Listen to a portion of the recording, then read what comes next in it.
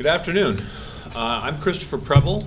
I'm the Vice President for Defense and Foreign Policy Studies at the Cato Institute. Thank you all for attending, and thanks to our fine conference staff at Cato who do so much to make these events such a great success. I also want to extend special thanks to the staff at the Mount Vernon Place United Methodist Church who, for their hospitality as we complete some major renovations and expansion of the Cato building. I'm pleased to report that for those of you who have attended events at the Hayek Auditorium, the new Hayek Auditorium will be bigger and better than ever when it's completed next spring. In the meantime, we're very fortunate to have this facility to use. Thanks also and welcome to those of you attending, obviously, but also those of you watching via C-SPAN or on the internet at www.cato.org. At the heart of recent national security controversies, including 9/11 and the war in Iraq, lies the troubled relationship between intelligence and policy. And there are two timely new books that shine a spotlight on the problem, and we are fortunate to have the authors here with us today. We're doubly fortunate to have a very distinguished guest to comment, and I'll introduce them each as they speak. Our first speaker today is Paul Pillar. He's the Director of Graduate Studies at the Center for Peace and Security Studies at Georgetown University, and the author most recently of Intelligence and U.S. Foreign Policy, published by Columbia University Press this year. Paul retired in 2005 from a 28-year career in the U.S. intelligence community, in which his last position was National Intelligence Officer for the Near East and South Asia. Earlier, he served in a variety of analytical and managerial positions, including as Chief of Analytic Units at the CIA, covering portions of the Near East, the Persian Gulf, and South Asia. Paul also served in the National Intelligence Council as one of the original members of its analytic group, and he also headed the Assessments and Information Group of the DCI Counterterrorist Center, and from 1997 to 1999 was Deputy Chief of the Center. Professor Pillar is a retired officer in the U.S. Army Reserve, served on active duty in 1971 through 1973, including a tour of duty in Vietnam, and he earned his Ph.D. from Princeton and also holds degrees from Oxford and Dartmouth. Please join me in welcoming Paul Pillar. Thank you.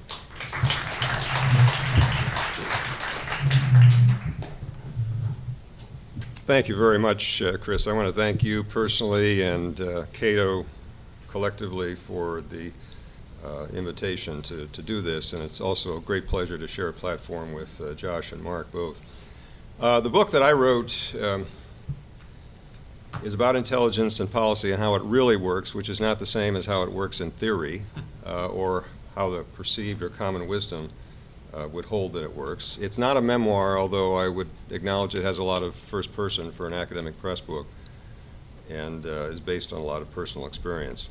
It's based, to begin with, on the idea that of all the things that go into sound foreign and security policy of this country, surely accurate images being held of whatever situation overseas our decision makers are dealing with is one of the more important ingredients. And that ingredient has seemingly gotten a lot of attention through the years, but in a very narrow way. That way is to talk about intelligence, whether it succeeds or fails, and if it fails, to so-called reform intelligence. And that's a very narrow conception for a number of reasons I'm going to get to in just a moment. It's the foundation for a national myth. All nations have myths. We've had other ones here in the United States. And the myth in this case is that when things go awry overseas or foreign threats hitting us here, that's because we simply did not understand the situation or the threat well enough. Our decision makers were not properly informed. And if we fix the problem, which is intelligence, then in the future we won't have that problem again of bad surprises and policymakers not being well informed. The myth serves mainly the purpose of reassurance. It's nice to think that when bad things happen, woebegone wars, terrorist attacks, you name it, that we can avoid a repetition if we find the right fix or reform. The myth's based on, at least partly on truth. We do have real intelligence failures, that's for sure. But in several ways, it diverges from reality. One is the impact that intelligence really has on policy. Intelligence does a very important role in providing input, mainly at the tactical and operational level, every day, every week, on a host of things, from keeping track of the Chinese military to running down terrorists. But on the really big decisions, the things that form our opinions about how our government apparatus has performed, either well or poorly. When I say big decisions, I mean major departures, like going to war, or major grand strategic redirections of American policy. You can look back over, and what I do in this book is look back over the last, basically the Cold War period, since World War II, and the influence of intelligence on those decisions has been virtually nil. And I look at a number of things, the Vietnam War decisions in the 1960s, President Reagan's redirections in the 80s, and so on. I'd be happy to talk about that later if you want to ask questions. And then you've got the Iraq War decision, 2003, which is one of the two big opinion shapers about intelligence in recent years, the other, of course, being the 9/11 terrorist attack. And however much intelligence was used to sell the policy publicly of launching a war against Iraq, it had almost no role in making the decision. And I've got 2 or 3 chapters that basically are devoted to reviewing what happened there. There was no policy process at all. There was no meeting in the sit room, no options paper, nothing like that, where the issue of whether this war was a good idea was ever in play. So there was no opportunity not only for the intelligence bureaucracy, but for the professional military, the Foreign Service, or anyone else in the bureaucracy to have an input to that decision. Now, of course, we heard an awful lot about the weapons of mass destruction that weren't. But as Paul Wolfowitz describes it in a rare, candid moment, that was basically an issue that people could agree on as a sales device for persuading the public that the war was a good idea. The infamous estimate that we all heard so much about from the fall of 2002 was never even asked for by the administration. It was asked for by Democrats in Congress. The President and the National Security Advisor never even read it. It included judgments like, if indeed Saddam had these feared weapons, he probably would not use them against the United States or give them to terrorists, except in one situation, that is, if we try to launch a war against his country and overthrow his regime. Hardly a selling point for going to war. And if you look at the other issues about terrorist ties and about what the consequences of a war would be after Saddam was overthrown, the overall thrust of all of that, if you wanted to draw a conclusion from the intelligence community judgments, was not to launch the war rather than to launch it.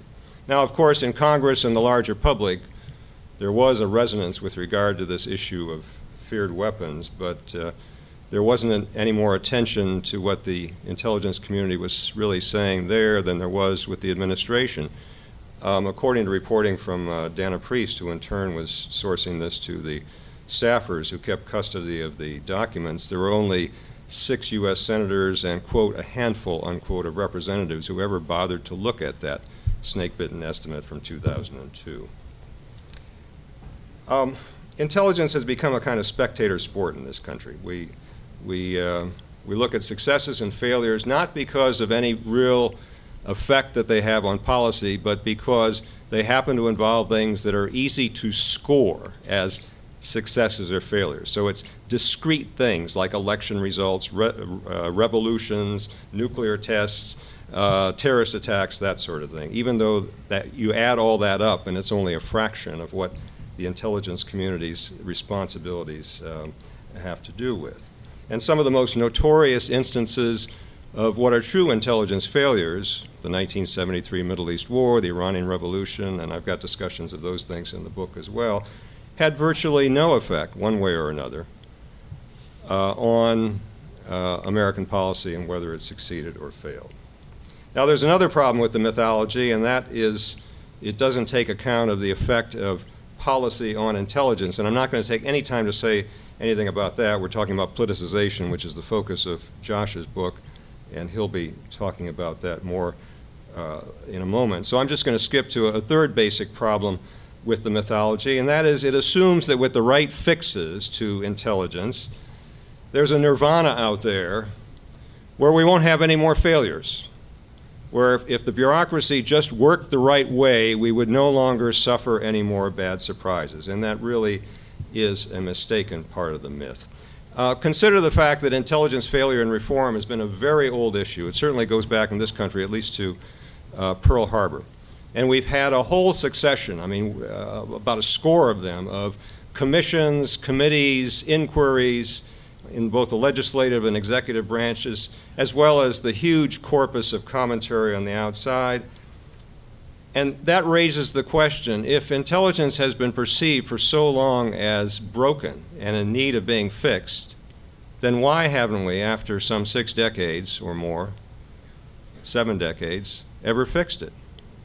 Well, there are some popular explanations to that. Either we just haven't hit on the right idea, or the political stars just haven't been aligned right to get reform through, and there's some truth to that one.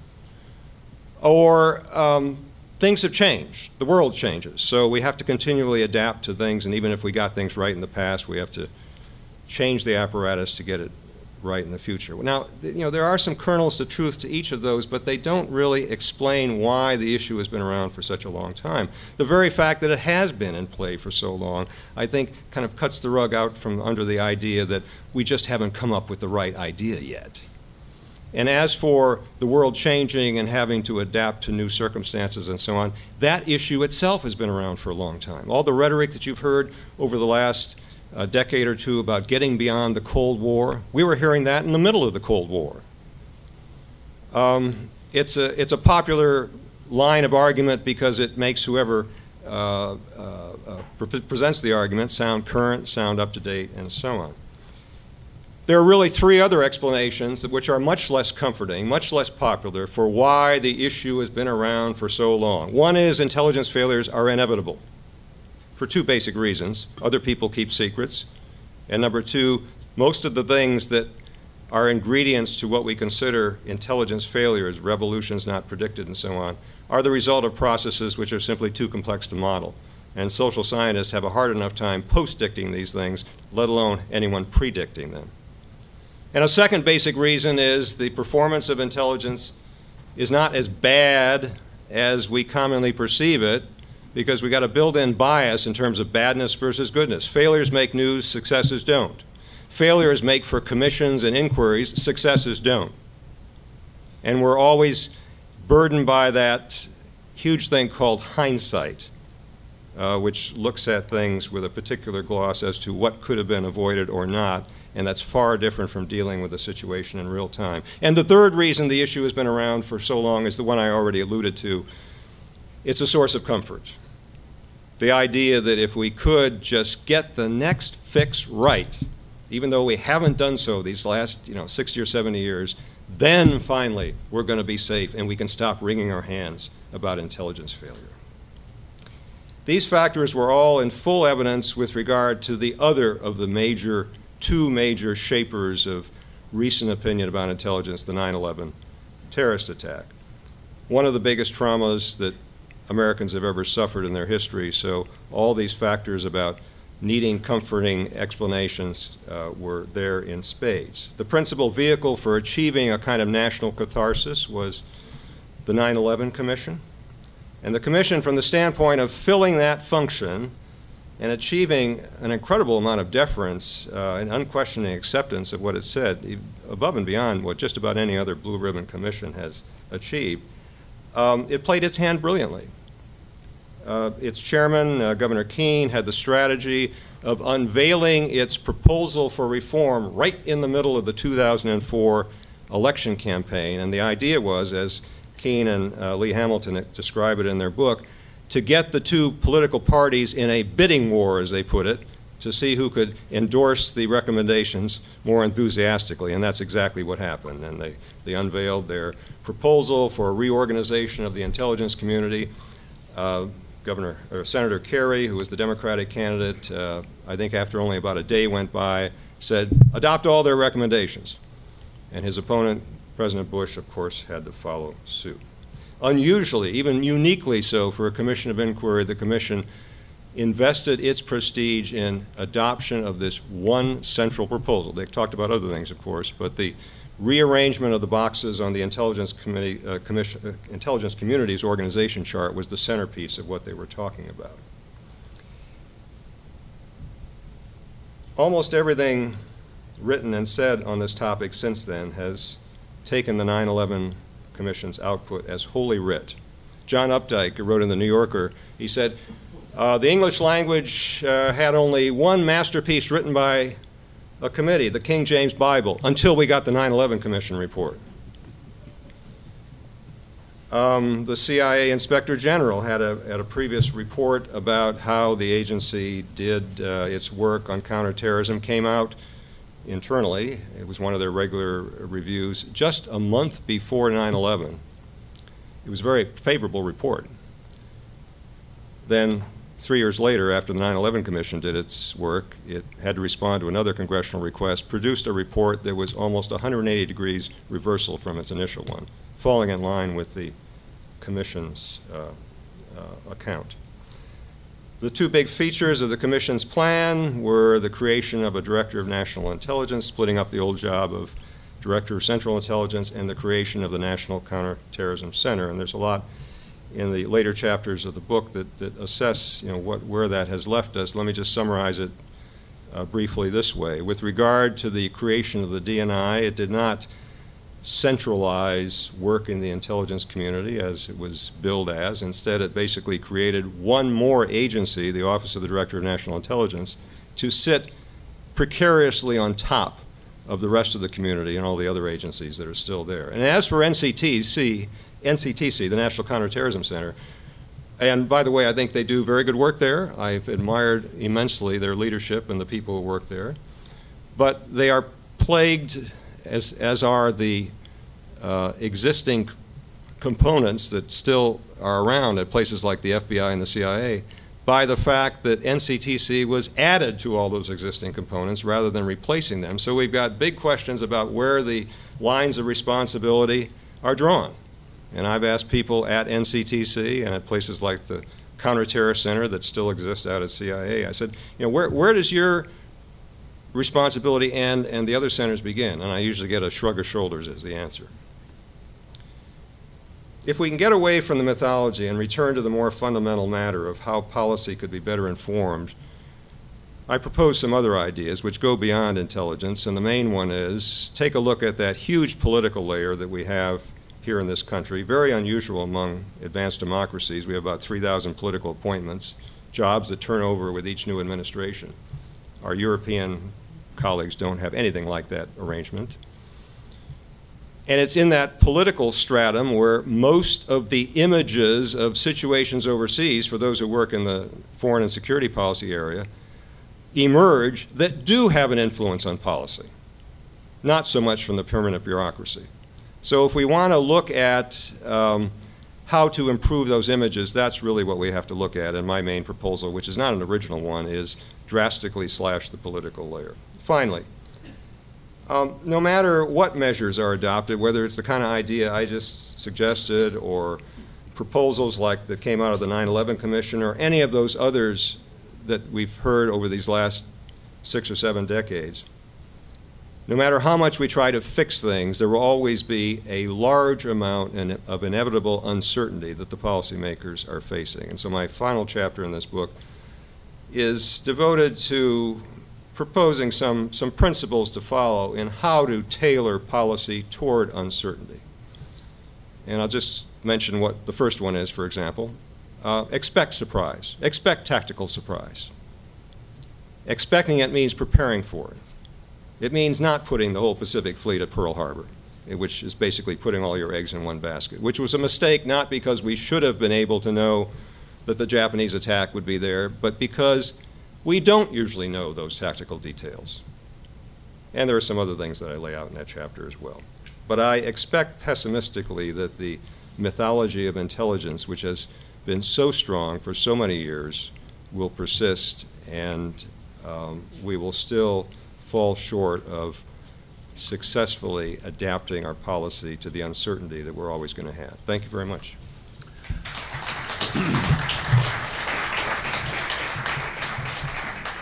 Thank you, Paul. Let me now introduce Joshua Rovner, Associate Professor of Strategy and Policy at the U.S. Naval War College, and author of Fixing the Facts, National Security and the Politics of Intelligence, published earlier this year by Cornell University Press. It's actually the second time that we've hosted Josh at a Cato event this year. He was here in June to discuss his Cato Foreign Policy briefing, Dominoes on the Durand Line, Overcoming Strategic Myths in Afghanistan and Pakistan, which he co-authored with Austin Long. I do believe that we have copies of that as well available. In addition, Josh has published a number of articles on intelligence reform, politics and strategy, nuclear proliferation and deterrence in a range of publications, and he is the reviews editor for the Journal of Strategic Studies. Rovner is also an adjunct professor at the School of International and Public Affairs at Columbia University, and he has previously taught at Williams, Holy Cross, and Clark. Josh holds a PhD in political science from MIT, an MA from Boston College, and a BA from UC San Diego. Josh Rovner.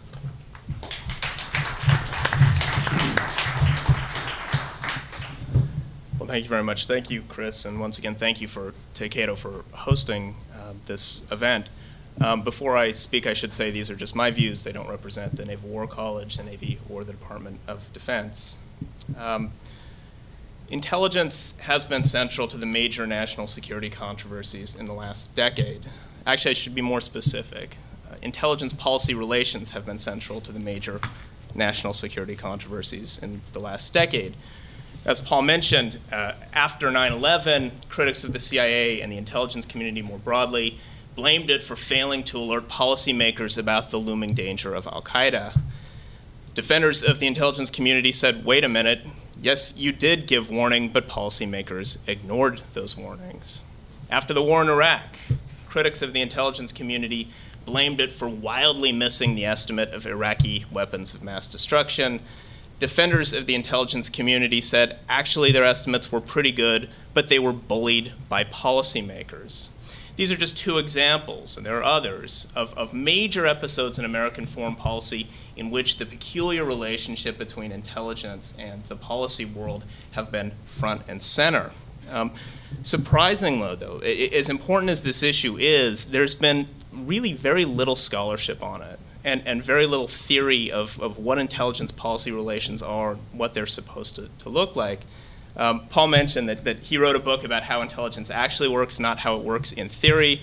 I wrote a book which has a little bit of both, and I beg your forgiveness, but I'm going to talk a little bit about theory because I think theory matters. If you don't understand about how something is supposed to work, at least in the ideal, then you can't measure failures. You can't measure deviations from how it should operate, and that's why I think theory does matter. So I'll do a little bit of that today, and then I will return to the Iraq case and discuss that in a little more detail. Okay, how do you think about this problem? Most people who write on intelligence and intelligence policy relations start by looking at how the intelligence community does business. For understandable reasons. They focus on the process of writing estimates, the process of delivering them, and so forth. I approach the problem from another direction. Instead of focusing on intelligence, I look at policymakers first, and I ask a simple question. How do they respond to new estimates? When a policymaker gets a new estimate on his desk, what does he do with it? I think the answer is critical, right? Because how policymakers respond to intelligence really determines the quality of this interaction at any given time. There's three basic options for a policymaker. Option one, you can accept the estimate. Accepting it in good faith, letting it inform your decision-making process. Accepting intelligence does not mean making policy in lockstep with intelligence conclusions, but it does mean accepting it, again, in good faith and letting it affect how you think about key problems. That's the first option. The second option is to ignore intelligence, right? To not let it inform your judgment, or to cherry pick for certain pieces of intelligence you like and ignore the stuff that you don't like. Right? This happens all the time. And this happens for very simple reasons. Policymakers have their own views of the world. Policymakers have lots of different sources of information and insight. Policymakers might decide to trust their own instinct and their own advisors rather than taking intelligence seriously. Or policymakers might just look at intelligence estimates and decide that these are pretty flimsy products. This is shoddy work, this is not helpful, I'm not going to pay attention. There are lots of reasons why policymakers would ignore it. I should also mention that policymakers are under no legal or procedural obligation to ever pay any attention to intelligence at all. Right? And yet sometimes they do, which leads me to the third major response. They can politicize intelligence. Politicization means the manipulation of intelligence to reflect policy preferences. In cases of politicization, policymakers do not simply accept intelligence and let it inform their discussions, nor do they reject it out of hand. Rather, they try to push back, to pressure the intelligence community, either directly or indirectly, to arrive at predetermined conclusions. This is a huge problem. In fact, I think that politicization is the most important problem of intelligence policy relations because it has gigantic effects on the quality of threat assessment. It has three effects. In the short term, politicization leads to estimates that tend to be conveyed with an unrealistic sense of certainty. Intelligence estimates that have been politicized make it feel as if the entire intelligence community is in total agreement over what is really an ambiguous and murky issue. And they're also presented with an exaggerated sense of how good the underlying information is and how strong conclusions really are. In the medium term, politicized intelligence inhibits reassessment. So an estimate is written, it's politicized, and then it's published. And then new information comes in, which might cause us to reassess that initial conclusion. But if it's been politicized, intelligence agencies are very unlikely to go back and reassess their findings, because to do so would constitute a real admission of failure, and nobody wants to admit failure. Finally, in the long term, episodes of politicization can poison intelligence policy relations for months and for years. Major cases of politicization going back 40 years that I cover in the book have these effects that ripple for years and years and years afterwards, reinforcing negative stereotypes on both sides of the divide. Intelligence officials increasingly view policymakers as meddling bullies. Policymakers increasingly view intelligence officials as obstacles to the implementation of their plans. So politicization is a big deal. Why does it happen? To the extent I mentioned earlier, there's no strong theoretical body of research on this question. To the extent that there is a conventional wisdom, it has to do with this idea of proximity.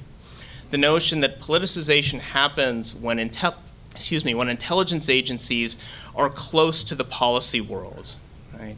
And the idea is if they are too close to policy, then policy biases will inevitably seep into their conclusions. It's not clear exactly how this happens, but through some kind of osmosis, intelligence findings will start to reflect policy views.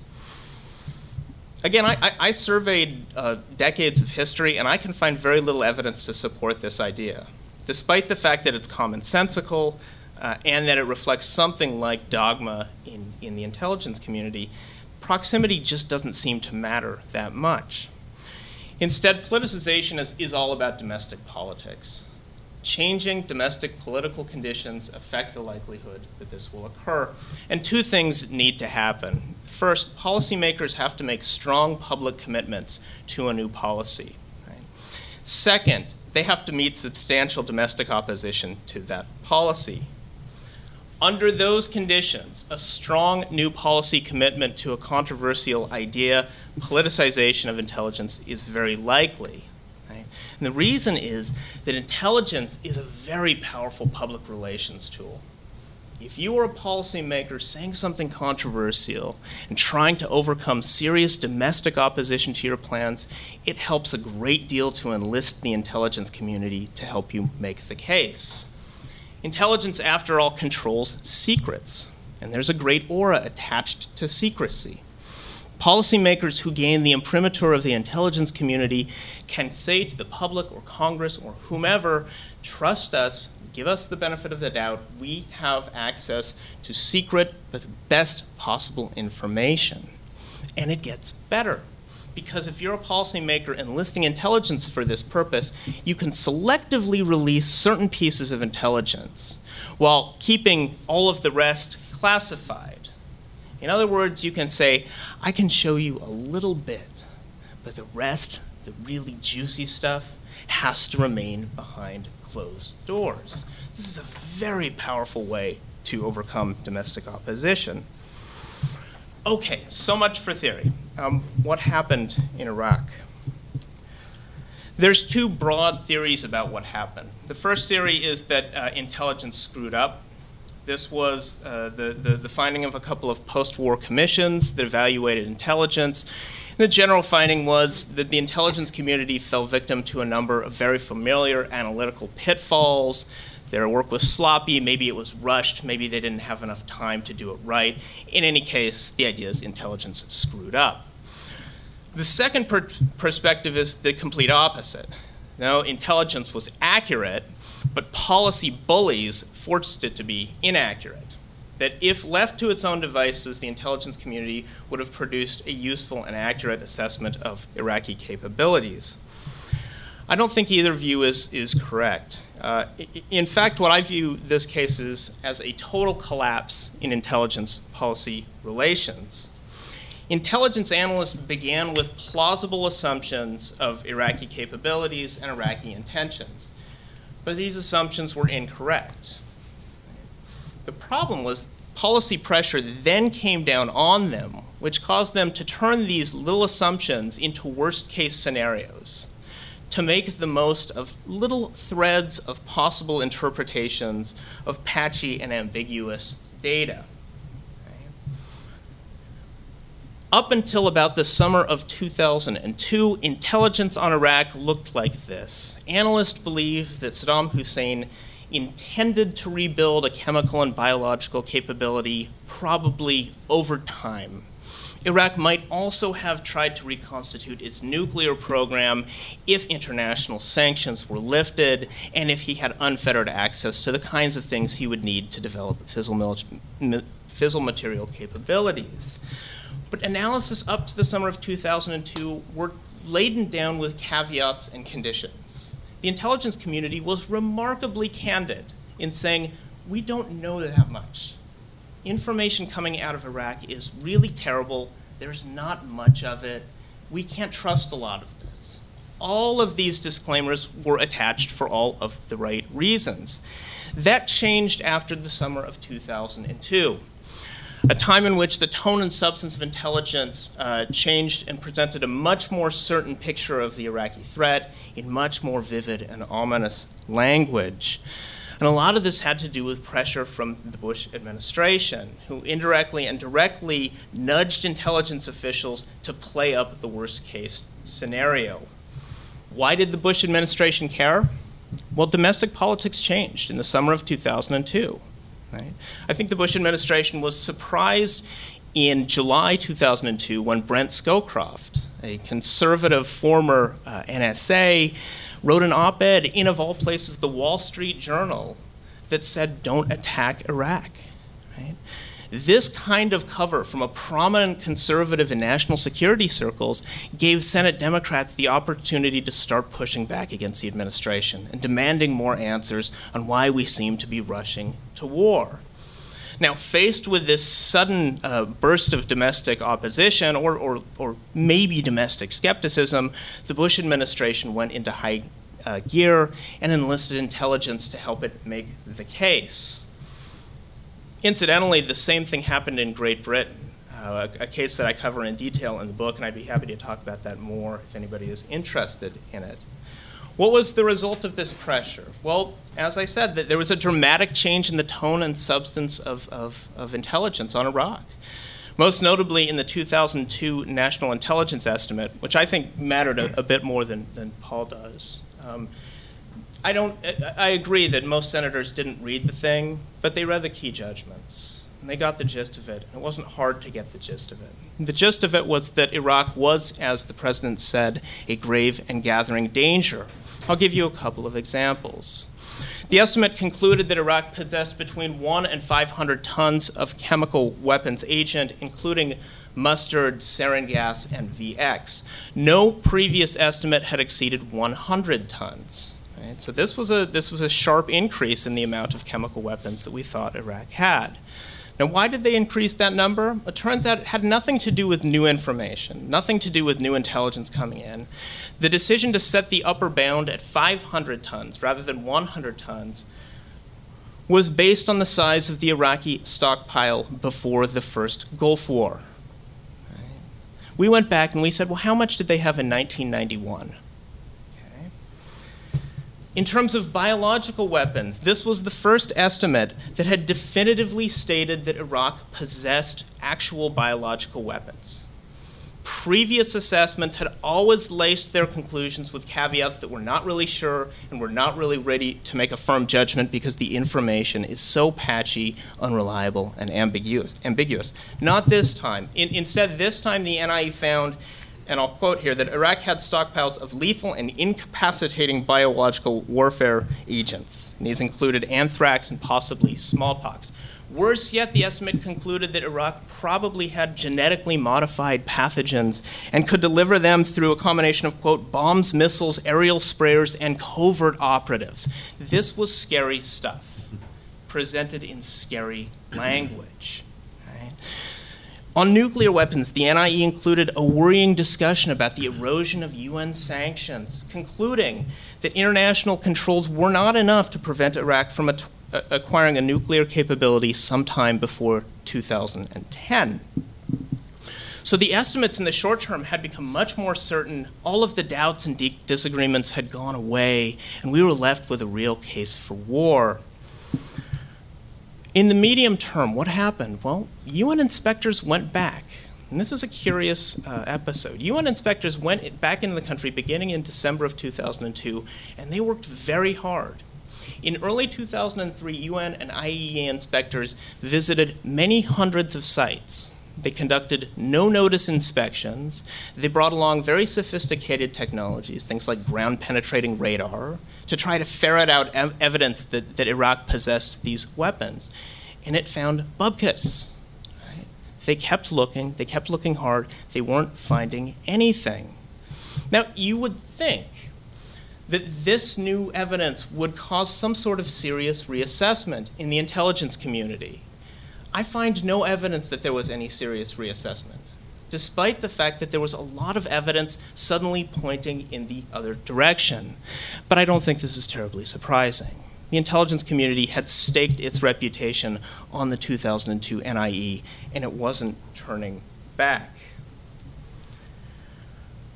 What have we learned from that experience? Well, what have I learned from this experience? What's the upshot of this case? One thing is that I agree with Paul. If you want to reform intelligence, you have to take seriously the problems associated with intelligence policy relations.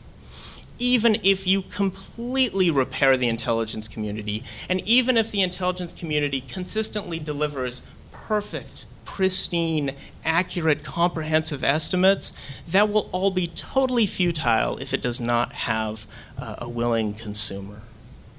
If intelligence policy relations are broken, there's no amount of reform that will help, no matter how good it is. Now, both of our books sort of agree on this point, although we come to different conclusions about how to do this. My own view is that if you want to fix the problem of politicization, then you have to remove intelligence from the process of politics. Most importantly, this means restoring the norm of secrecy to the intelligence process. Whenever you have the expectation that intelligence estimates on current issues will be in the public sphere, policymakers have very strong incentives to try to manipulate those estimates so that they say what they want them to say. Right? Restoring the norm of secrecy, the idea that intelligence should not be a public good, is important if you want to stop further cases of politicization, as happened before the war in Iraq. Now, this is contrary to our democratic norms. This is not a conclusion that I set out to find. This is not something that I was happy to write down on paper. Right? I was brought up in a good home, and we believed in government transparency and all the rest. But in this case, right, I can come to no other conclusion that unless we take secrecy seriously again, politicization will be inevitable. Thank you.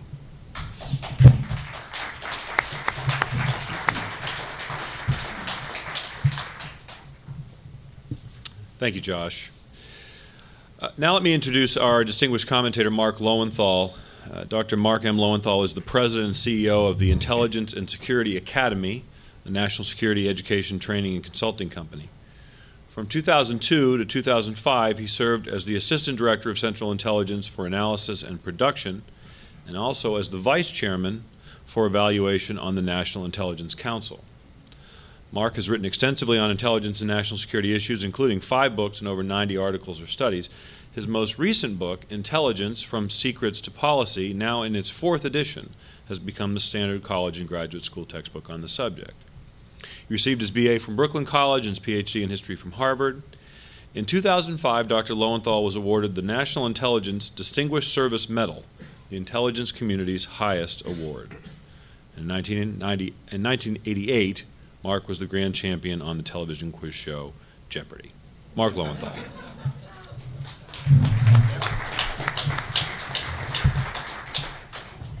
So I'll take NIEs for $500. No, that's right. Thanks, Chris. And thanks for inviting me to do this. A little truth in advertising here. Paul and I worked together on the NIC for the 3 years that Chris mentioned, and I gave a blurb to his book. Josh is sort of my linear descendant at Columbia University, where he's inherited the course that I had for many years, so there are connections there. And finally, this one's important.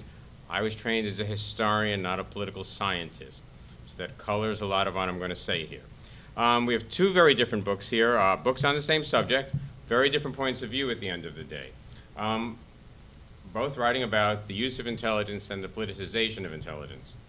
And now, most intelligence officers believe that politicization, A, is a cardinal sin, on that we have agreement, and B, that it doesn't happen all that often. Clearly, Paul and Josh are arguing, yes, it does. So let me look at Paul's book first. I think, first of all, we have to say something about the tone of the book. It is a cri de coeur. I mean, this is a very, anyone who knows Paul, I always think Paul is a very cerebral, contained individual. This is a very passionate book. Not that he doesn't have passions, but the book, it's a very passionate book. And there's a lot of heartfelt emotion in the book. Paul argues, as he did here today, that intelligence has been a lot less influential in helping make policy decisions than most people believe. Now, I think that depends on how you define it. If you mean a frequently decisive input to policy deliberations, then Paul is likely right. Another definition is possible. Dick Kerr, who is a former deputy DCI, has written a very good chapter on intelligence analysis in a book by Roger George and Jim Bruce and other colleagues of ours from the NIC. And what Dick writes about is that the main goal that intelligence played over 50 years that he was surveying is helping policymakers bound their uncertainty so they can make the decisions they had to make with a greater sense of assuredness. So if that's your definition, then intelligence probably was more decisive, but not on the point that Paul is talking about, not this is it. I've got the intel, let's do X. Intelligence, Paul argues, abets politicization because policymakers often, intelligence officers, often take the path of least resistance. This is one of the things that comes up in the SS9 controversy that Josh writes about with Dick Helms. And I think that's what Dick Helms did do. But you have to remember always, when reading either book or when thinking about intelligence, that this is not a relationship of equals.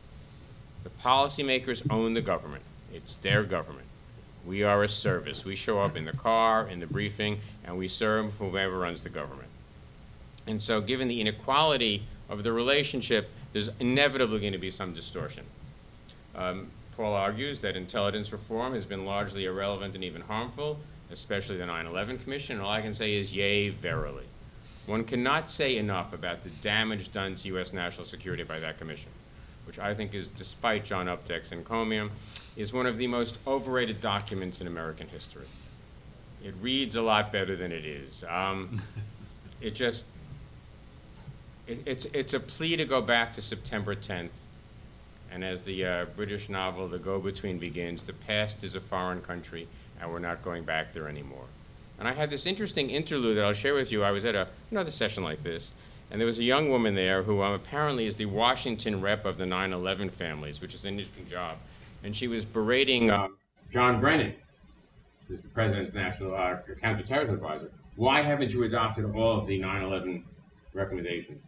And I said to her afterwards, I said, do you really think that that's important? She said, yes, absolutely. I said, I hate to break this to you, but there's nothing we could have done to stop that attack that morning, given what we knew. She said, I can't believe that. I have to believe that my government could have stopped it. So if that's your working premise, then everything else follows. It's not one. Paul wants a greater political separation between the two groups. I'm not sure that it's feasible.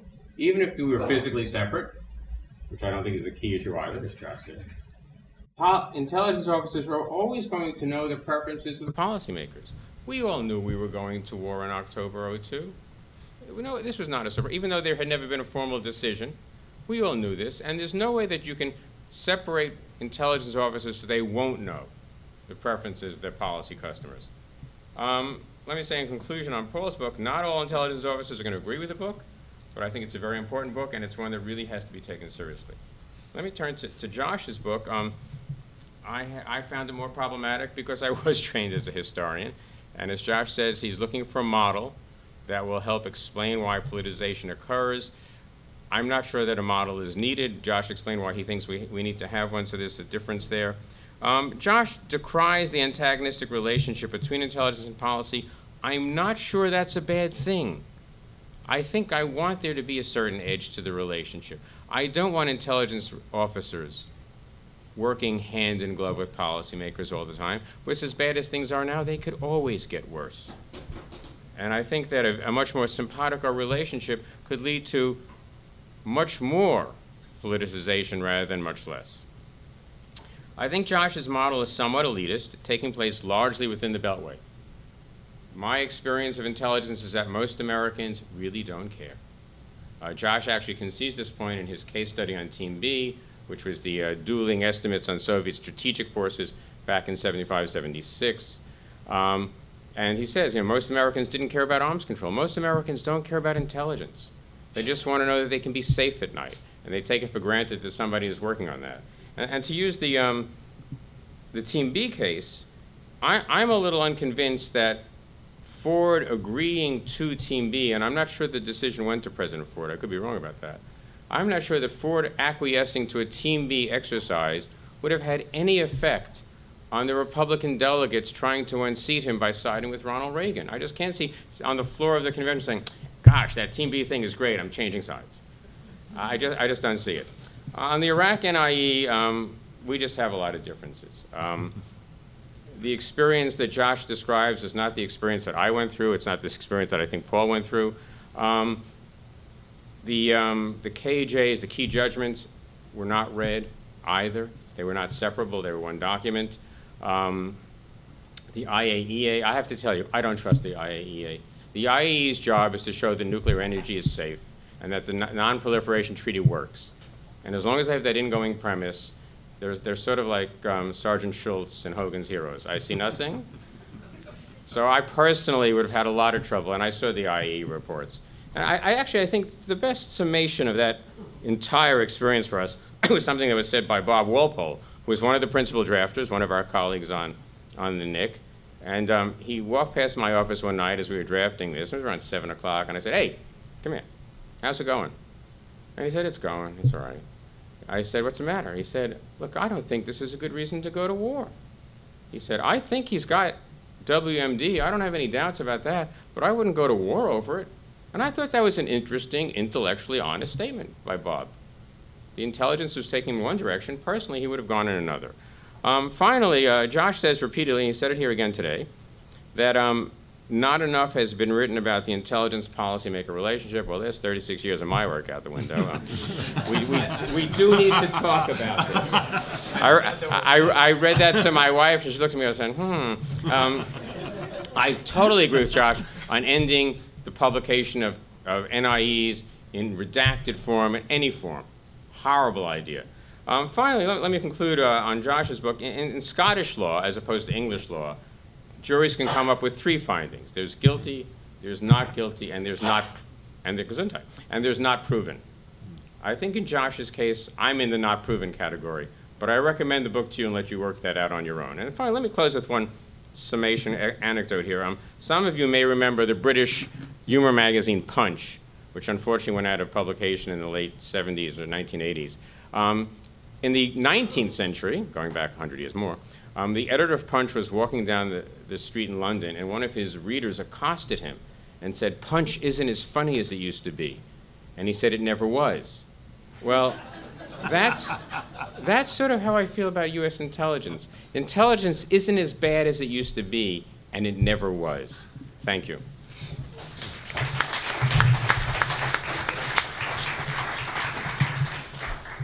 Thank you, Mark. Do either of you wish to respond to anything that Mark raised? I overheard Josh saying there are exceptions. He did stress that, or anything else?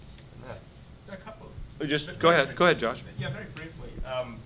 There are exceptions. Good of you to say so. Mark's work is one of them. Just a couple of quick comments. On one thing, I think we're actually in agreement on this idea of there being some necessary friction in the relationship. And in the book, I actually say that I spend some time thinking about what this thing would look like in the ideal. And the words, or the phrase I use is healthy tension. There should always be tension. Right? In the ideal, the intelligence agencies would be able to deliver bad news, and policymakers would be able to push back without being accused of improper meddling. Now, maintaining this level of tension is really, really hard, but it's necessary. I completely agree that if you have a situation of excessive harmony, you're setting the stage for strategic tunnel vision. You're going to make very stupid mistakes. There needs to be tension in this relationship. On the issue of whether or not Americans care about intelligence, I actually think they do. They do when intelligence is packaged as part of a policy public relations effort. And I've gone back and I look at cases from the Vietnam War. I look at a couple of cases from the Soviet estimate in the 1960s and 1970s, and I look at the U.S. and British case. And one thing that you find routinely is that public support for presidential initiatives goes up after the release of intelligence that helps it make the case. I think this is fairly persuasive evidence that, yeah, people do care, even if they're not inside the Beltway. And by the way, I'm not inside the Beltway, and I never have been. No, you're in the Boss-Wash corridor, though. So it's not by association. No. I'm in Rhode Island. It's part of the corridor. Finally, on this issue, one thing, and we should talk about this more, on the IAEA, everybody has their own biases about international organizations. You can't trust the IAEA or the UN weapons inspectors are gullible or whatever. But the fact remains that the IAEA documented literally hundreds of inspections. And the fact that it was finding nothing should be a cause for reassessment. You have to stop and not let your institutional biases get in the way of what looks like real evidence. So I'll just leave it at that. Paul, you want anything? Yeah, just two things. One, on one of Mark's last points about greater political separation is not going to keep intelligence officers from knowing what the policymakers want to do. Well, of course it won't. They're going to know anyway. The issue is not that they won't know, but rather, in the end, who will they consider to be their boss? And if the boss is solely and directly the White House, that does, I suggest, make a difference. And if you had some other arrangement in the book, I make some suggestions about perhaps making the intelligence community more like the Fed, having some kind of semi-independent status. I hasten to admit there are all kinds of practical objections that could be raised, but the issue is not whether they know or not know. The issue is who's ultimately the boss. And then the other thing I want to comment on is this, from Josh's remarks, is the influence of the ill-starred NIE. Details about how many metric tons of CW or whatever had absolutely no effect whatever on the votes that those congressmen cast, let alone the larger public view. The missing ingredient here that none of us talked about was the politics that surrounded this issue, especially as far as congressional action was concerned in the autumn of 2002. And basically the Bush administration had set a war train rushing down the track and was daring anyone to get in the way. And the Republicans got on board through party loyalty at least as much as anything, and Democrats who got on board did so because they just wanted to get the issue out of the way and get the vote out of the way as soon as possible before the elections in 2002. They didn't even hold any hearings on the resolution. It's even worse than the Gulf of Tonkin resolution in that regard in 1964. One of those half dozen senators who actually bothered to crack open the NIE was Bob Graham, who was then the chairman of the Senate Intelligence Committee, and he later wrote, geez, this doesn't sound anything like the case for war that the administration is making. It's full of doubts and dissents. And Graham, despite his presidential ambitions, voted against the war resolution.